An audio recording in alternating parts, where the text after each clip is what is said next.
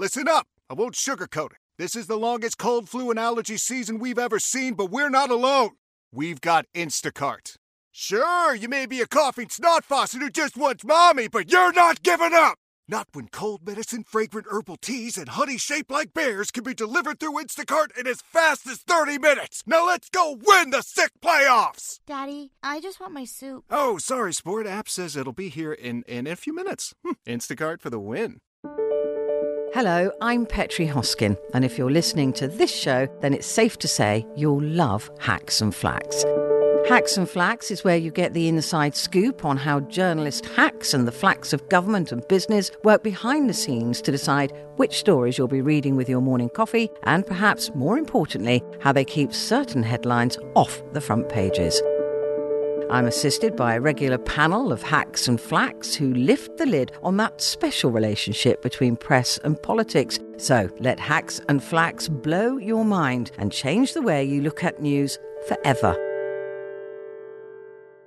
We're going to have a little update on American politics, possibly the only place, certainly in the West, with as vociferous politics, let's put it that way, as Britain, and the symmetry between the UK and the US over the course of the last week, with the indictment process going on in Miami and with Trump in Florida, with the federal case there, and of course the the political process, but nonetheless the extraordinary symmetry with what's happened with the Privileges Committee and the language of both men, Johnson and Trump, sounding so similar. Let's talk to Simon Marks for a little bit of an update as to what's going on in American politics more generally, LBC's Washington correspondent, of course. Simon, you, like me, must have been so struck by the symmetry of both men and the fact that, okay, it's very different circumstances, very different events and so on, and yet there have been so many echoes between certainly how the two men have handled it.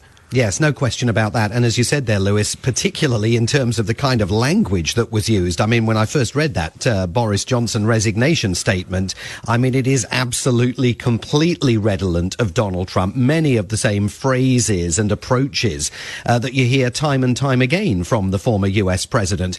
But I think the symmetry is somewhat limited in the sense that there are Americans casting a bit of an envious glance across the Atlantic. And one of them has written for the New York Times today, which has published a piece saying it is utterly extraordinary for the United States to find itself in a situation where the Republican Party, in large measure, is still absolutely held in Donald Trump's thrall, while the Conservative Party, on the other side of the Atlantic, is actually standing up to the man that he once described as Britain Trump, Boris Johnson.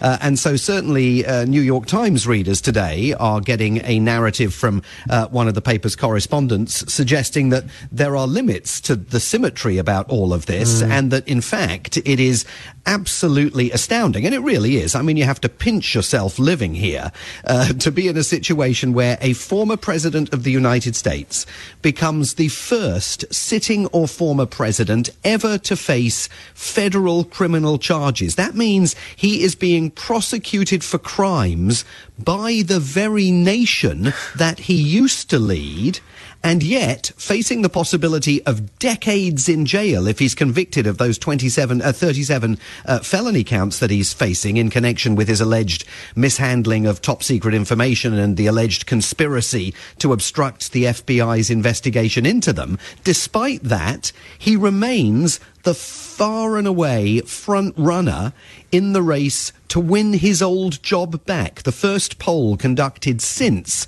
that federal indictment was handed down last week was published yesterday, and it shows that Donald Trump is still 30 points clear of his nearest rival in the race for the Republican presidential nomination, Governor Ron DeSantis of Florida. I mean, isn't it extraordinary, Simon, that we are facing the prospect that perhaps the best way for Trump to avoid those decades in jail, and even as his own former Attorney General Bill Barr said the other day, I mean, even if half the stuff that is apparently they have against him is true, then, you know, he's going away for a long time. The best way is to become the Republican nominee and win, because then he could either pardon himself or find a way of stopping the procedure, of stopping what the DOJ, the Department of Justice, is doing. It's absolutely mind-blowing Yes, I mean, that's absolutely true. And I think there's no question that in Donald Trump's mind, we now hear the complete merging of his determination to battle the criminal charges with his determination to win the presidency back. Take a listen to what he said just the other night in Bedminster, New Jersey, hours after that criminal indictment was handed down and he pleaded not guilty through his lawyers in that first court appearance in Miami. They want to take away my freedom because I will never let them take away your freedom. It's very simple. They want to silence me because I will never let them silence you. They want you silenced. And I am the only one that can save this nation because you know they're not coming after me, they're coming after you, and I just happen to be standing in their way, and I will never be moving. I mean, it's literally l'état-c'est-moi stuff, as he continues to insist that he is the victim of a politically motivated prosecution, and he directly blames Joe Biden for that, insisting that Joe Biden, who there's no evidence to support the view that Joe Biden has put a thumb on the scale with the Department of Justice, but Trump argues that Joe Biden is simply trying to derail him from securing the Republican Party's presidential nomination because Joe Biden runs the risk of losing to him in 2024. We're going to hear that again and again and again, but it does take the country into absolutely uncharted political waters. And you've got to wonder, I mean, Joe Biden, every time he's asked about Donald Trump, says, I'm not speaking about it.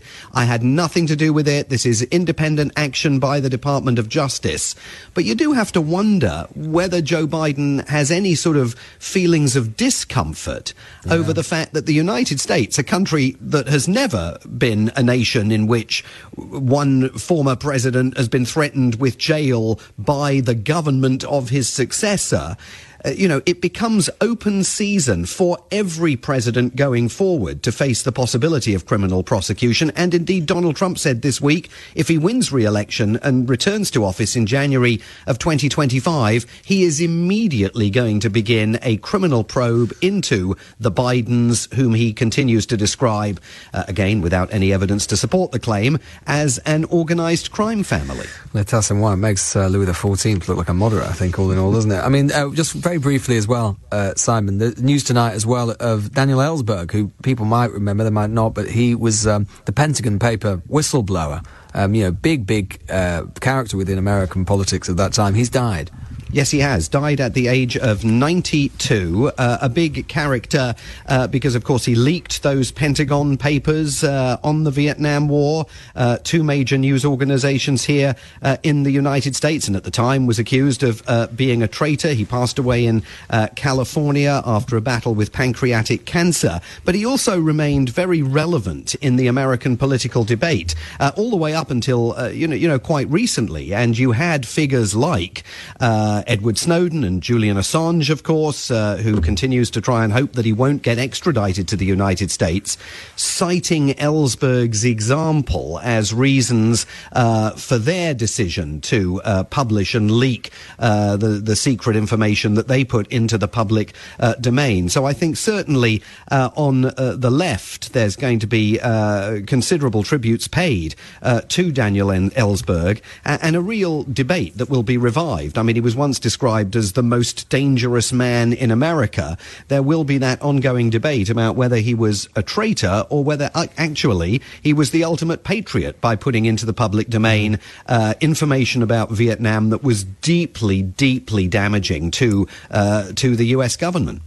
Simon Marks, LBC's Washington correspondent, the one and only Simon Marks, marking our card for us about all things American politics. I mean, you always run out of superlatives, don't you? And there's so many times we've said, Trump was unprecedented, that, he's pushed the envelope as far as you can. He's taking it to even newer and extraordinary levels at this point now, and it just feels as if we thought the Trump show had come to an end, but it is going to reach an almighty climax at some point over the next 12 months in one way or another. Join us today during the Jeep Celebration event. Right now, get 20% below MSRP for an average of $15,178 under MSRP on the purchase of a 2023 Jeep Grand Cherokee Overland 4xE or Summit 4xE. Not compatible with lease offers or with any other consumer incentive offers. 15,178 average based on 20% below average MSRP from all 2023 Grand Cherokee Overland 4xE and Summit 4xE models in dealer stock. Residency restrictions apply. Take retail delivery from dealer stock by 4/1. Jeep is a registered trademark.